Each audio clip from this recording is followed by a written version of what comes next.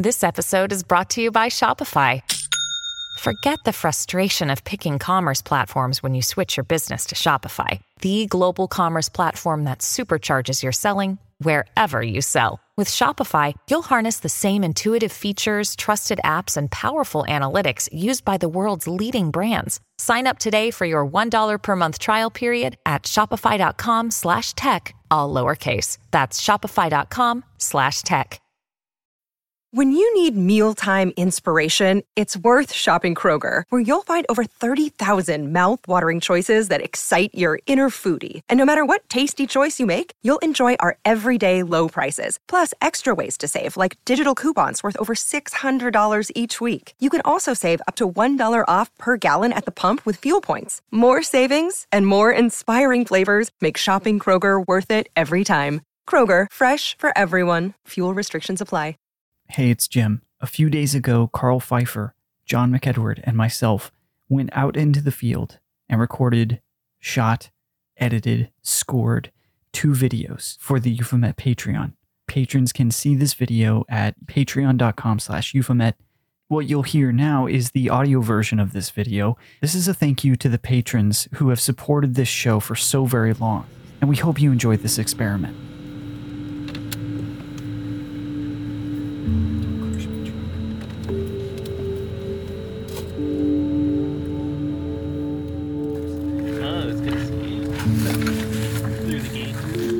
Liminality is the in-between, a space in which, unmapped, becomes a place of obsession and lore, a memory of one small crack on a sphere, its own surface refusing to be made flat. Without distortion, once a plane, now merely a projection of the unknown.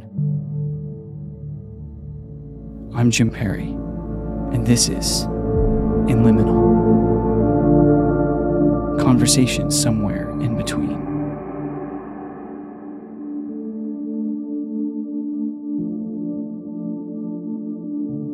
Some may know my friend Garrett Kelly as the kindly creator of Liminal Earth, this crowdsourced digital map of amazing experiences. But what some don't know is he's an absolute wild genius when it comes to developing new technology for paranormal experiments. DIY, very strange, artful. His designs, thoughts, and aims are for an open-source paranormal world, and I've been invited into his lab to experience it for myself.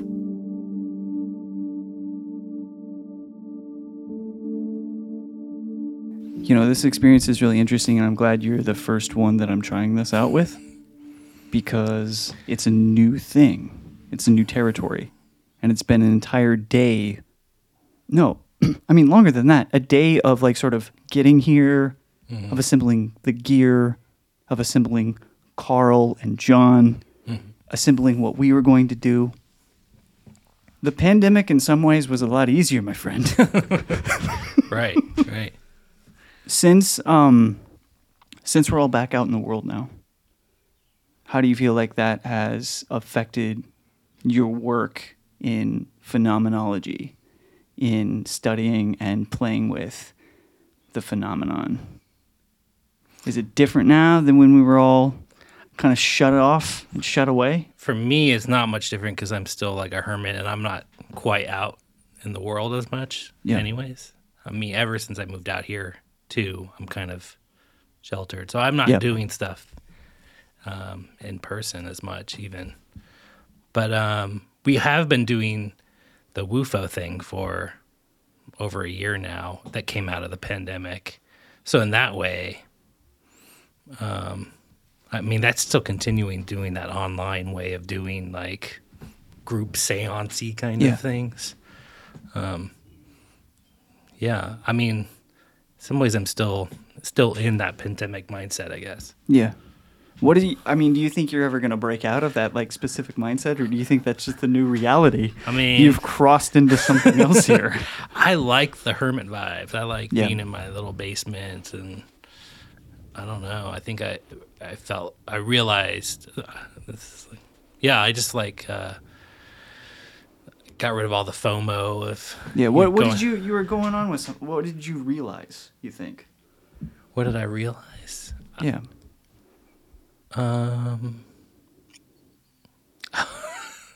I don't know. That it was okay to like be in your space or something, right? Yeah. Is that it? Like when Like, you were in I like Seattle, just- like you were. I mean, I was there was very- pressure, yeah. and it was Yeah. a social element. You had a radio station, and of course, DJs like, in my house, like all DJs the in time. your house. Yeah.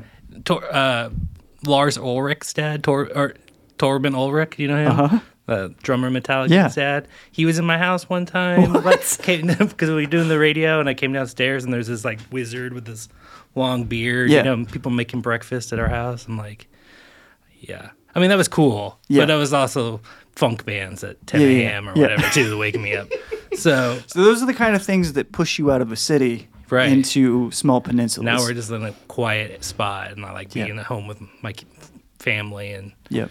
you know, I'll do weird stuff on the internet. But Yeah, I go yeah. out, you know, I go out into this natural area around here, so Yeah.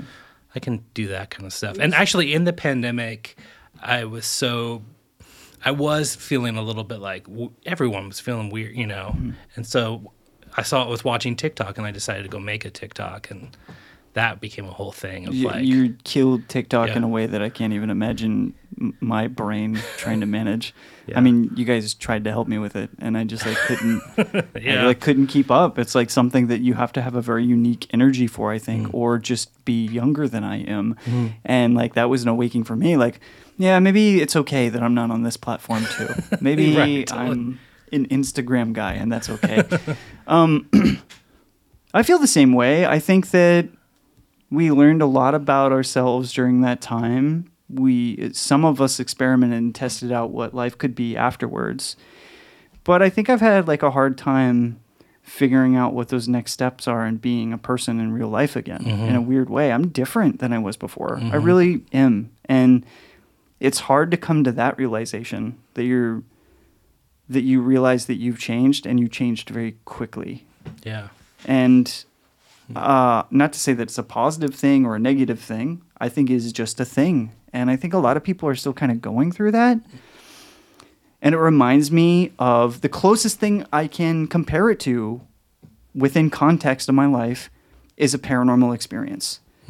Is an experience of seeing something that you have no fucking idea why that happened or how it could have even happened. And oh my God, am I going crazy? To now your life has changed because it did happen to you. That's the only thing I can compare it to, like the whole experience and coming out the other side. And I mean, it makes me think of you a lot and your work in liminality. And because you kind of love that space, like that's the space you kind of like Right. building myths around and worlds and inviting people to participate in. And I suppose like, I don't know, what's your perspective on that? It reminds me of this time, like there was a snowstorm in Seattle, and the bus was stuck, and it was like, oh, you know, just like interrupts everything, you know.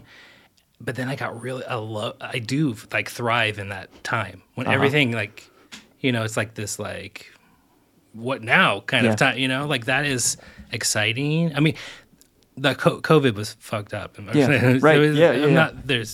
It's horrible. I'm not like thankful to go back to COVID or something. Yeah. Yeah, exactly. The good old days. But I do like it didn't impact me a lot. I think like I kind of did like find internal things and staying at home and like different. I was okay with that change, you know, and I realized I did like aspects of being not going out and being this social. I think I get drained when I'm around a lot of people. Yeah. I like people. I really love other people, but I was doing all these shows and stuff, and I just feel like my energy gets zapped. So I kind of liked that time, especially like my own personal time to be internal. So Yeah. I don't know. When we did that Euphemet feature on you, it was right before all that stuff kicked off.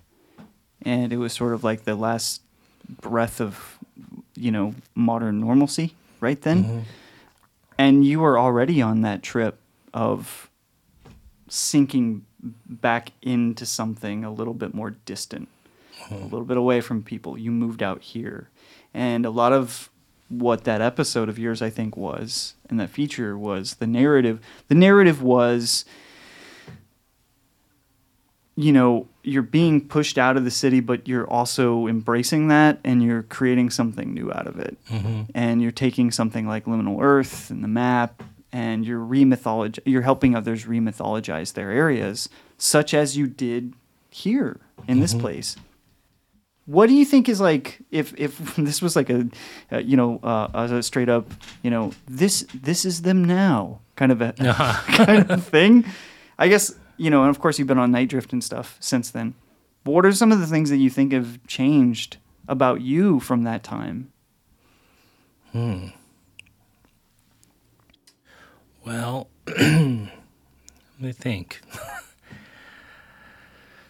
I mean, I really have got into that whole remythologizing the landscape thing. Like, I think that moving to Bremerton is almost like a test case for that, like learning the history of this place that you're in. Because, a lot of people who grew up here, they're kind of over it. But I'm, like, excited. Like, what, that's L. Ron Hubbard's house? Or what, like I'm excited about all the little details and finding things that people have forgotten. And I think, doing TikTok during the pandemic, like, I found out there was that park that's behind my house over here that's been abandoned for 15 years.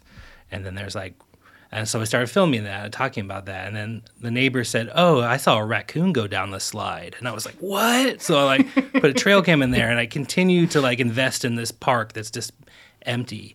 Mm-hmm. And then I made this TikTok at the same park where I had people come there in their dreams and try to find an object that was in the park. And then that blew up. All these people were having dreams about this park and saying they saw my shadow self there and all kinds of stuff.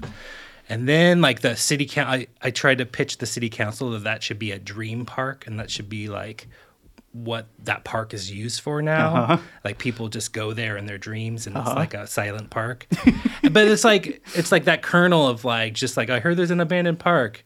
Now it's a raccoon park. Now it's a dream park. Now it's maybe a sanctioned city dream park. It's just remythologizing and building on a place or a little kernel of a weird story about a place. Yeah. And just building myths kind of around that and magic. Yeah. I'm really into that and finding ways that it's almost LARPing, but it kind of borders on real or not, Mm-hmm. I don't know what that weird. I'm really into that little. I know sometimes it's just play or imagination. Yeah. But it's sometimes when you're in that mode, weird things do happen. Yeah. The whole Philip experiment kind of thing. Lapping. LARPing, live. No, we'll call it lapping. Live action paranormal play. I like this. So we'll I'm going to use that lapping. Yeah. Okay. You talk about. Tell me a little bit about this because this kind of this stuff dips into what you're saying about you're not just sort of now remythologizing places, but you're remythologizing. Biology items. Yeah. You're making potions and stuff now. Yeah, this is Jeremy and I are working on this stuff. Jeremy does the map with me as well. This is some beaver spit. Can I pick this up? Yeah. He collected, there's a beaver near his house that felled a tree, and there's all the little wood chips, and he's like, whoa, well, that definitely has a beaver spit on it. So, maybe we could use this for, a spell, about, beavers are, mythology. They're kind of changing the landscape or whatever. And interesting. So there's, spells you could do around, reshaping and... interesting. And since naturally within their ecosystem they're already doing that. Yeah. You're kind of using that energy, but no, you're kind of hijacking their mystical. I know. You're rejacking their biological process for mystical purposes. Yeah. So the beavers are a divination tool. Right. Yeah. Man. Totally. Yeah. That's wild. And then you told me that there's some sort of introduction to AI within this process. Well, that actually, we asked AI, ChatGPT specifically. We said, hey, we have some beaver spit. Can you help us write a spell that has to do with beaver spit? And it's. I think that kind of purpose is we've been finding good results through that, kind of as almost like a sounding board and What are some of the results that you've been finding? What's an instance? Well, I've been I think I told you about. I had this idea for summoning spirits in a parking lot. That's one. So I was because I was thinking about like that dream park, you know, it's like, this is a park that's been sitting there for 15 years empty. It is totally liminal. Like it has no idea what it wants to be. It's just sitting there as a square that has no purpose. Yeah. And so like, can we enchant that? And so I was thinking about that, and I was like, oh, there's all these parking lots. Yeah. And like, what if we tried to, you know, like kind of invent or like summon whatever you want to, you know, some kind of parking lot spirit. And so I put these ideas into ChatGPT, like, hey, I want to do this. Like, what's some divination methods so we could do that? And, you know, it's like tarot cards and, you know, like pendulums. I'm like, wait. Imagine you don't have any of that stuff. You're just in the parking lot. What could you do? And it came up with this idea for license plate bibliomancy. Okay, so you asked AI, you asked ChatGPT. Yeah. What can you do in this parking lot? Because you didn't want to include tarot or other popular methods. And then it responds to you. Yeah. And it says, you could do this license plate bibliomancy where like the letters have to do with like an attribute of the thing you're talking to. And then like if it's a number after that, it's the power level of that attribute. So like what? So like L might be like a lover, but it'd be a 1. The next letter would be a 1, so it's like a low. It's which means not a lover. Yeah. Bad lover. Yeah. One night stand. Not recommended. It got weird. Yeah. Yeah, so I was just like, whoa. I mean, maybe I would have come up with that, but it's so cool that it's like, here are these elements, and like it kind of put things together. Like, oh, we can do this. It said like you could use the cracks in the ground to like, you know, it gave me like a table. Like we worked for a while, but it made me like a table of like, if you see a crack in the asphalt that's like a Y, that means this, and if it's like an L shape, it means this, or, you know. So I've been building all these things, and kind of, you know, it's not always great, but if you keep talking to it and like going down the rabbit hole with it. Do you feel there was a time where, you know, wizards, for example, mystic men or women or individuals who that was their job, was providing some sort of mystical process for people to navigate through the world, right?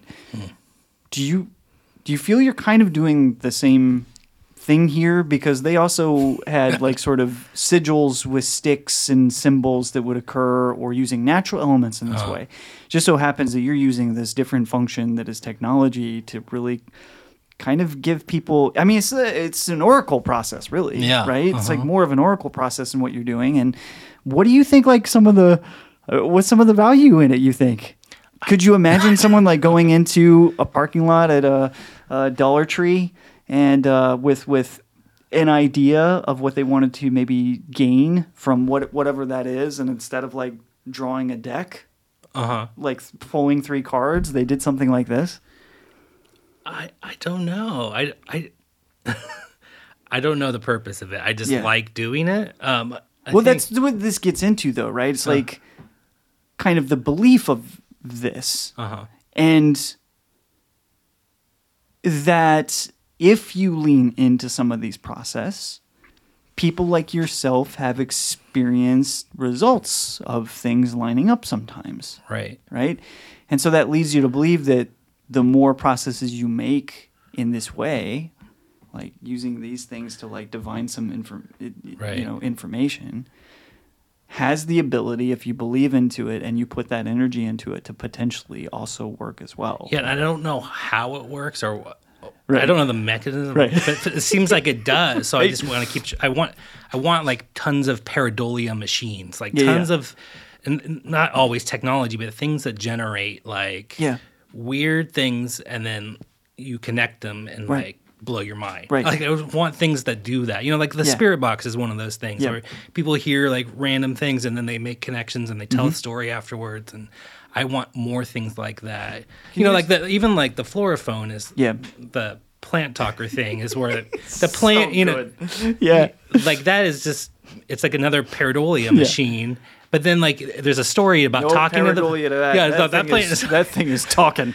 Yeah. Well, it was like, live on the radio, sir. It did say weird stuff when we were talking. It did. It was fun. It was like, you asked it... you asked it... what should we eat if plants are conscious like this? And it said to eat air. Yeah. So I thought that was pretty funny. It's pretty good. A comedian. Yeah. I heard there's a lot of writers on strike now. Oh, jeez, I just dated this goddamn thing. Hey, it's Kaylee Cuoco for Priceline. Ready to go to your happy place for a happy price? Well, why didn't you say so? Just download the Priceline app right now and save up to 60% on hotels. So whether it's Cousin Kevin's Kazoo Concert in Kansas City, go Kevin, or Becky's Bachelorette Bash in Bermuda, you never have to miss a trip ever again. So download the Priceline app today. Your savings are waiting. Go to your happy place for a happy price. Go to your happy price, Priceline. Your brain needs support, and new Ollie Brainy Chews are a delightful way to take care of your cognitive health. Made with scientifically backed ingredients like Thai ginger, L-theanine, and caffeine, Brainy Chews support healthy brain function and help you find your focus, stay chill, or get energized. Be kind to your mind and get these nootropic chews at ollie.com. That's OLLY.com. These statements have not been evaluated by the Food and Drug Administration. This product is not intended to diagnose, treat, cure, or prevent any disease. Pareidolia. Yeah. Do you want to explain a little bit about that term, that concept, and what that kind of means? Well, I'm not a psychologist, and I don't know technically everything. I thought you had a doctor in front of your name. But it's like seeing patterns in like noise and like like an ink blot test where it's like they have the ink that looks like a crab or what people see like a crab or a bat or like their mom or whatever in that same noise. And I think that is an interesting, and people use that as a like debunking excuse for what is happening, but I think it's like something to like sink into. Like, why did that image come to you? Why did you it saw come that? to you? Like when you pull tarot cards, you can say it's fate for that card, but like what I think is interesting is like what that card makes you think of that like helps you reflect on that thing. It's almost like, it's not exactly like pareidolia, but it's the same kind of thing. You felt some kind of thing when you saw that card. Mm-hmm. You made some connection in your head. Why is that the thing that your subconscious? It's like a way to tap into your subconscious, all this stuff, I think. And your intuition. I think that's what it's doing. So you believe that like that what we are seeing is all of this is various ways that we're tapping into our consciousness, even if it is pareidolia. Someone using that to debunk something isn't really debunking it in your mind, as in they're just describing, that pattern recognition is just another way to tap into like what your consciousness is, like divination of some sort. Yeah. I mean, not always. I mean, I'm not discounting that people are really seeing things too. But absolutely. I don't. But think this is just the what part you're just saying is like I'm going into. Yeah, exactly. Like that's helping. I mean, in a way, it doesn't matter if it's pareidolia or not because it's tapping into the same whatever that is. Maybe potentially, right? If for example, participating in this and agreeing to participate in it, like it's taking you to that door, just like the other thing, like the pattern that you saw that maybe is not paranormal, but brought you to that place where then here's the thing is like I get tripped up on and like I'm a little sensitive to, I think, is that are the people that just will use that to debunk everything, right? Here's pareidolia. That's all it is. There's nothing else here. And I wonder what you think about that. Like, are you a person that when folks try to debunk things just like, just nothing, does that irritate you? Or are you, sort of not affected by it as much? It's just not what I care about at all. I mean, I think there's value in that, especially like for me, who's like a scaredy cat. Like I want to know sometimes, like the real explanation for why, not real, but like a scientific sound explanation for why I'm hearing growling outside or whatever, Yeah. So like, I respect that. I think it's good. But it's just not, I don't care about it. Like, I'm not interested in, like, getting real evidence and, like, being, like, I'm more interested in from, like, a artistic or, like a mystical, like, I don't care if it's real or not. I want it to, be, I just want to have, I just want fun. Yeah. I don't know. But I also don't. There are times when it's just like I cannot explain. Like I called you that one time when I was panicking. I don't know if you remember. Yeah, like I had this. Tell me a little bit about it. Well, this is during the pandemic, and I had went to this parking lot where there's the phone booth, and I had called the phone booth. I just picked up the phone booth, and there was no dial tone. So I was like, I'm gonna make a interdimensional phone call, and so I dialed a random number, and I was as one would. Yeah, and I was like, hey, if there's any entities out there who want to make contact with me, like I'm ready and waiting, and I hung it up. And then like maybe I think it was like 14 days later, Bex and I went to this kind of abandoned cemetery, and we were out there doing like, talking Estes method, and we were like talking to the spirits there and all kinds of stuff. And this is at the time I'm doing the dream park and everything. Yeah. And so you're like really. Yeah. We were doing really all kinds of stuff. Yeah. But then like the next morning I woke up, and this woman that I don't really know that well, I've never met her. She's on Twitter. I hadn't talked to her in like months. She's like, hey, I had a dream about you last night. I was like, oh, that's weird, because, we're doing the dream park stuff, and she doesn't know anything about that. I was like, that's weird. She's having dreams about me. She's having random dreams about me, too, and has no idea I'm doing this dream experiment. And she's like, yeah, I had this dream, and I was with my husband. I was driving through a cemetery, and I was trying not to hit any of the gravestones.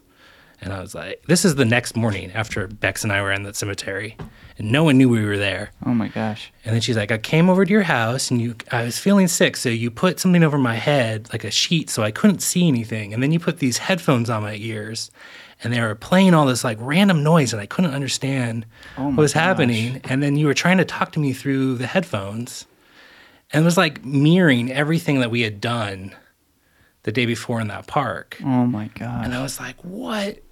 Like, I get chills now thinking about, like, how did this person know we were doing all that? Or like those similarities, I could not make a rational explanation for why. Because I just don't understand how that person. Yeah. And it was the same, it was that night, so I don't know. It's just like really weird to me. Like, it freaked me out. Like, because it felt to me like it was the answer to that phone call from that phone booth. Yeah. It was like, I saw you in that cemetery yesterday, like, I'm going to reply through this person who lives in Indiana. Yeah, right. I thought that was weird. That was just weird. I don't know.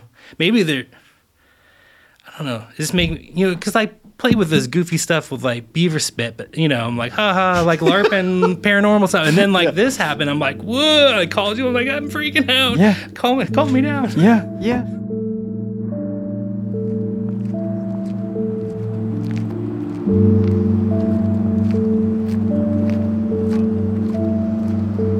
In a gas station parking lot at the edge of town, the phone booth. So was this working when you did it? No, there's no dial tone when I did it. And what did you do? I just left a message I said, calling all entities or spiritual beings that... Here, how did you do it?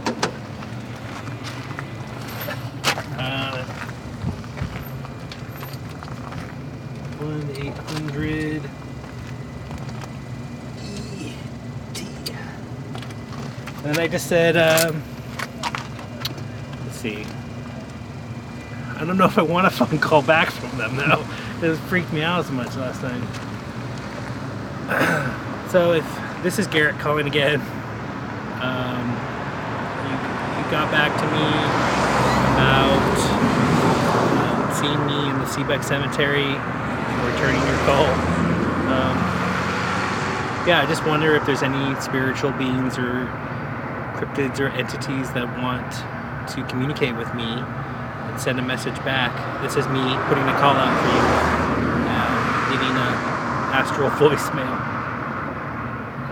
I'm here and ready to receive your message. That's basically what I did. And then I hung up, and then I waited a couple of days. I think it was 14 days.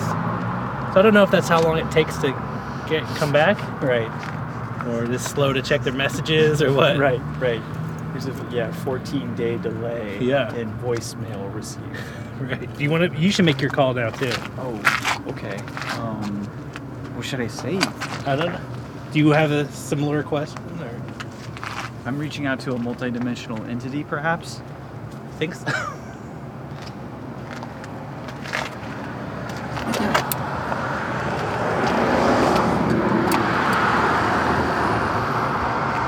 Hi, this is Jim. I am calling you to maybe touch base. I think you talked to my friend Garrett, who you maybe have sent a message through kind of space and time to be received only in the dream state. And it's interesting, and maybe you'll find this interesting, or maybe not. The first thing I thought of when I picked up this receiver was proof of life after death. I don't know what that means. I really don't even care much about that topic, but for some reason, that's just what I thought about. So, I don't think I need to receive proof of that, because that may involve something I am not comfortable with. Please, maybe there's an abstract, artful way you could suggest why I picked up on that first thing. Thank you. I feel very vulnerable at this moment. But, thank you. I feel like I made a big mistake. I just immediately realized what I was asking for, and that for proof of such things, is that going to require my death? No, definitely not. Oh man, I feel like I've really. There's lots of ways. Should I just make a call for a pizza instead? Oh God. Yeah, I would. Well, because like you said, like you're a self-described scaredy cat. Oh, big time. I mean, like, it's funny because I feel like you could comment on this if you want or not, but like to me, it feels like you are exercising a lot of that stuff through this spooky work, and like a part of it is like I don't know, like as your friend, I feel like some of this is therapeutic for you, because it's giving you a way to like kind of control a little bit what those fears are, don't you think? Yeah, I have a recording actually of Amber and us talking about this. She's like, "You like to be scared all the time." I'm like, "No, I do not." And she's like, "Yeah, I guess you're right. I guess like you do all this stuff because it makes you you get to make up the story of what's happening instead of it like being confusing and like kind of controlling that, through fear, you know? Like maybe that's why I'm so interested in like the like kind of storytelling aspect and the like imagination aspect of like being able to, I don't like where that bad trip's going, I'm going to reroute it and tell a new story from that. Instead of making it, you know, I'm not going to do the scary thing. So it's a way to wield it a little bit and like have some control. Because I used to feel way out of control about it. Like I was nervous. We talked about this. We saw the guy, the sightings director. Oh yeah. And I told him like, you ruined my childhood. All those like alien videos. Right, with those are the alien videos and stuff like that. And we were talking about sightings today in the car coming up here, and about how things like that did affect us in our childhood so much. And you know, I mean, what is fear, right? Like I think for some people it is. I'll speak for myself. Fear for me is lack of control. I think it's probably why I'm straight edge and stuff. Yeah. Because like that's a real fear of me. It's like losing a sense of control. And so when that's the so-called reality that we live in, right? That's interesting. Because I feel like exactly the same. That is fear of control. That's exactly how I would say it. Like I'm really terrified of that. And that's I started the podcast because of that, to like help try to figure out and put a lens to some of this stuff so I could understand some of it, or maybe not. I don't know. Like you're enamored by sometimes what you're afraid of as well. Yeah. But we were talking about like some of those fundamental images of, and I forgot to say this like when I was talking to Whitley in his interview, but I wanted to say like, dude, come on, the communion cover. Why'd you do that to everyone? Totally. Yeah. Why'd you completely fuck us like that for our entire lives? You've made so many dumb podcasters like me and people making beaver spit potions, and just because of your dumb book cover that we couldn't control.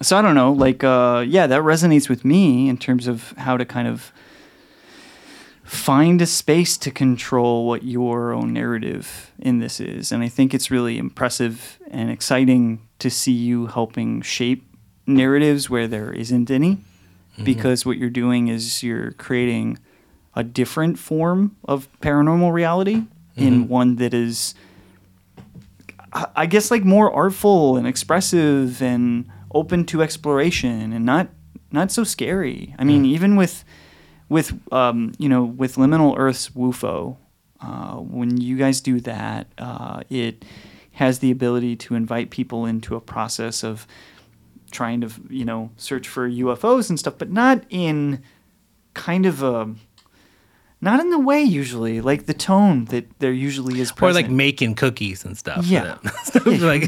Doing that kind of thing. Yeah.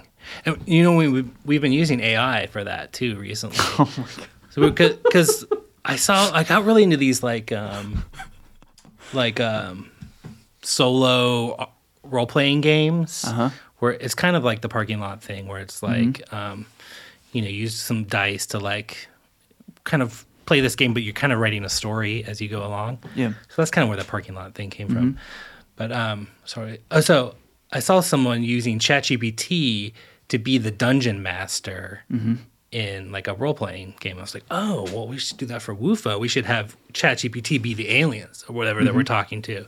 So we did a whole session with like all the people, all the people at home, and we're talking to like this entity in the Lynx constellation through ChatGPT, and part of the thing is that it would tell one of us specifically, okay, Jeremy, you roll dice and do like a magic sentence, or like now it's Garrett's turn to do like a tarot reading or whatever, to like kind of weave the story. So like ChatGPT was playing the role of the kind of entity for us. Yeah.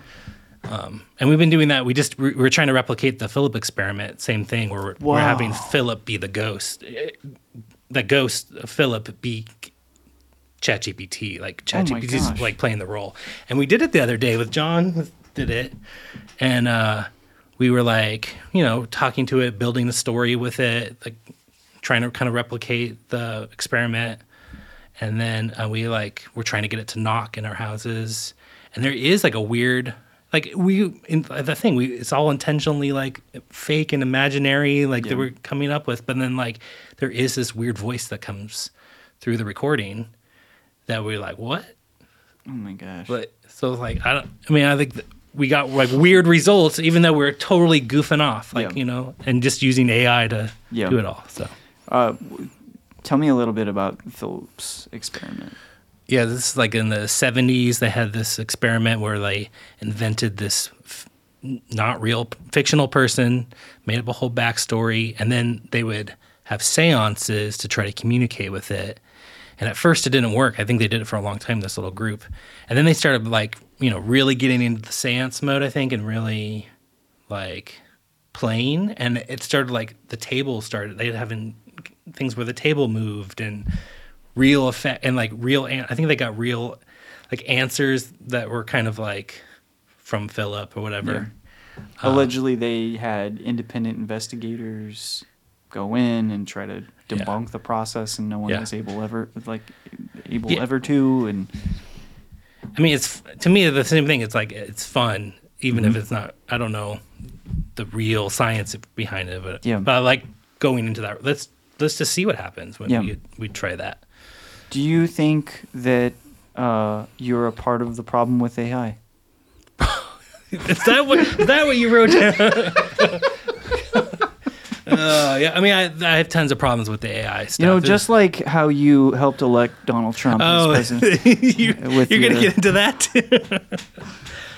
I think the AI stuff does have a lot of problems, like especially like the there was like the people that were in charge of the trust and safety, like dealing with like horrible content that was coming through, like, and they were farming it out to like African workers at really low wages, and they have to see these disgusting images, and like there's tons of issues with all of that, and like of course all the problems with like artists and art, and I do have issues with that.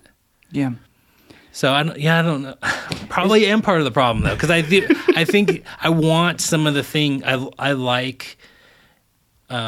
Working with it, synthesizing things in new ways, having it do, like I love having it be it doesn't have to be AI, this doesn't have to do this, but I love the AI can like just make decisions about, okay, I want you to do divination, or like be this kind of leader that's independent of us. Yeah, well, what's interesting about it is you're using it as a tool just as prominent parapsychologists do today with random number generation. You're using it as a random idea generator. Yeah. And I mean, how do you best experiment and test some of the stuff and play with it? Well, having that outside force really helps, because so much of it potentially is, perhaps liable to suggestion, right? When you have that outside force, you do start tapping into something different, I think. Yeah. Like it's weird. It almost feels like a weird assistant that's there. Also, like we've been using it to like, oh, someone's doing like a spirit box or whatever, and they're getting these words, and I'm like, hey, do you see any connections between these words? And it will maybe see something that we are missing. Yeah. Or make some weird connection between things that we totally were. I think that's fun. I don't know. Yeah. Yeah. I want to do more of that kind of thing. I'm interested in it for that sake. I think I'm not interested in it for like writing my essays or whatever, But I like this. I like this aspect of it, because it is almost like it almost acts like pareidolia. It has seen patterns and things and made conclusions. So like, how far do you think? This is an abstract question, but and also like you're completely free to wildly speculate, so feel free. But how far do you think you're going to be able to take your experimentation with something like AI as it stands now? Do you have plans in the works right now for things that you want to try with it? And where do you think that goes as its role on, the study of the phenomenon? Well, I think you've talked to me about some stuff.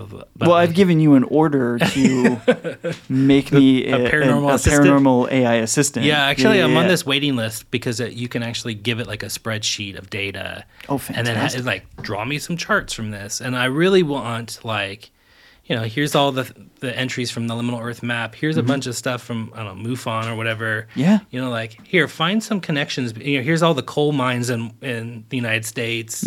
Like, find some connections between that, Yeah. I think that's where this stuff is really, code, or, you can do this in minutes. Yeah. That's amazing. Like, maybe it will see weird data that people are missing. I think that's the potential for that is really exciting. Yeah. Do you find that you're obviously an early adopter to some of this technology, and like by trade, you're a coder, right? Yeah. So does anyone in your, sort of normal life, at work, and what do they think? I've totally used AI to like make something for work. But I mean, like, what do they think of like your pursuits? What do they think of Liminal Earth and your majestic majestic efforts here? I'm gonna have to plead the fifth on this one. Really? I think so. Why? You don't. Yeah, but you haven't told people, or you have? Oh no, they know I do weird stuff. Yeah. But you don't think that the reception is there's not a warm reception towards it, or they love it? I mean, I think they think I'm weird. I don't know. I don't want to speak on their behalf about it. Right. Yeah. I don't know. It's more about like not what they're saying about you. What's your feeling about it? Do you harbor? Well, I think a lot of us, like in our normal, like sort of, there's going to be a lot of people watching this now who have normal jobs that when they come in after they've seen something incredible or experienced something or made a potion, and they're going to feel like that they're not wanted or that they're out of place. And then a lot of these people probably find podcasts like this one or join Liminal Earth. I guess I'm wondering if, like me, you ever have that feeling of insecurity around this, or like, oh boy, maybe I'm on a different trip than these people in this room, or... Well, I think the fact that I do stuff with beaver spit and make weird TikToks is because it's a defense mechanism about really being interested in this stuff because people think you're weird. So at least it's like I'm going to make fun of myself a little bit in order to, like be more of a clown in a way. Yeah. In order to feel more comfortable about it, but also I am interested in this stuff. So I think it's like one of my defense mechanisms for like feeling awkward. Yeah. I don't know. So yeah, it's probably not something that you actively also think about in every day, right? Because you're doing your thing, And I don't know. Like I would suggest to you as your friend that how you present is never in that way. You present as always someone that is just authentically yourself. So I never like read you as like, maybe this is a defense mechanism for this dude. That's why he's like in this phone booth at 5 a.m. for TikTok. No, but it's more like, this dude's making art. This is great. But I do understand. Yeah, I understand what you're saying, because I feel the same way. Be a downer, but I think just you talking about it made me think that maybe that is why I do that. Like I think I would use humor in moments, sometimes inappropriately, when I felt like nervous about something. So I think that is like why this is. I dress up like a shrimp sometimes because I want people. The other thing is I want people to feel like comfortable, like they cannot be too weird when they talk to me about their story. Like I'm already doing weird stuff. You're not going to out weird me, So like you can feel comfortable coming talk to the shrimp. Maybe that's a bad thing too. Sometimes like I have a really serious story. I'm not going to talk to that shrimp guy, but I think that that is kind of like I want to give off that. Well, one thing but you take like what you do take very seriously amongst all of that play is that you want to have people having that same feeling as you. Yeah. Of like, hey, you're not going to out-weird me. Don't worry about it. We're all on the same team here. Right. And you can get weird. And you can do art. And you can be yourself. And that's what I really want. No, go ahead. Yeah, no, that was just my first impression of meeting you, and I think how we became fast friends is because I immediately saw someone that was as weird as me, potentially, if not maybe even slightly weirder, and that was reassuring to me because then I was able to tap into a weirder part of myself and create a time traveling museum. That was amazing. So, but what were you gonna say? Okay, I was thinking about how. In high school, like some of my best memories are with my friends. They came up with this, but it was basically we'd go out at night, they'd flip a coin, and it would tell us which direction to go. Or we had a Xandar crystal ball that we would wave your hand over from like a board game, and it would tell you yes or no answers. And we would just go, and we were like, we're going on a mystical journey, and like whatever it tells us to do, and weird stuff would always happen. Like we have this like mindset. And I'm constantly chasing that feeling. Like they like blew my mind when we did this, and it was goofing off with your friends, but like that if you get into that mindset and that mode, I was always surprised of the crazy stuff that would happen. So I just want other people to know that they can do that. And I want to do more, show that, and do more of it. That's like my main motivation. I think it's awesome, man. Like that's like really what if I could be in that state, you can't be in that state as much, but I want to be in that state as much as possible. It's like my favorite thing to do. Yeah. All right. CQ, Whiskey India 5, Hotel Echo Romeo. This is Wisher, WI5HER. CQ. Made of PVC pipe, tape measures, and a ham radio, Garrett and I use a homemade antenna gun to shoot signals at Venus, with the only contact being made that night between two friends reconnecting under a starry sky. And I think that's the point. What's up? CQ Whiskey India 5 Hotel Echo Romeo. This is Garrett. Whiskey India 5 Hotel Echo Romeo. CQ. This is Garrett in Bremerton. Please come back.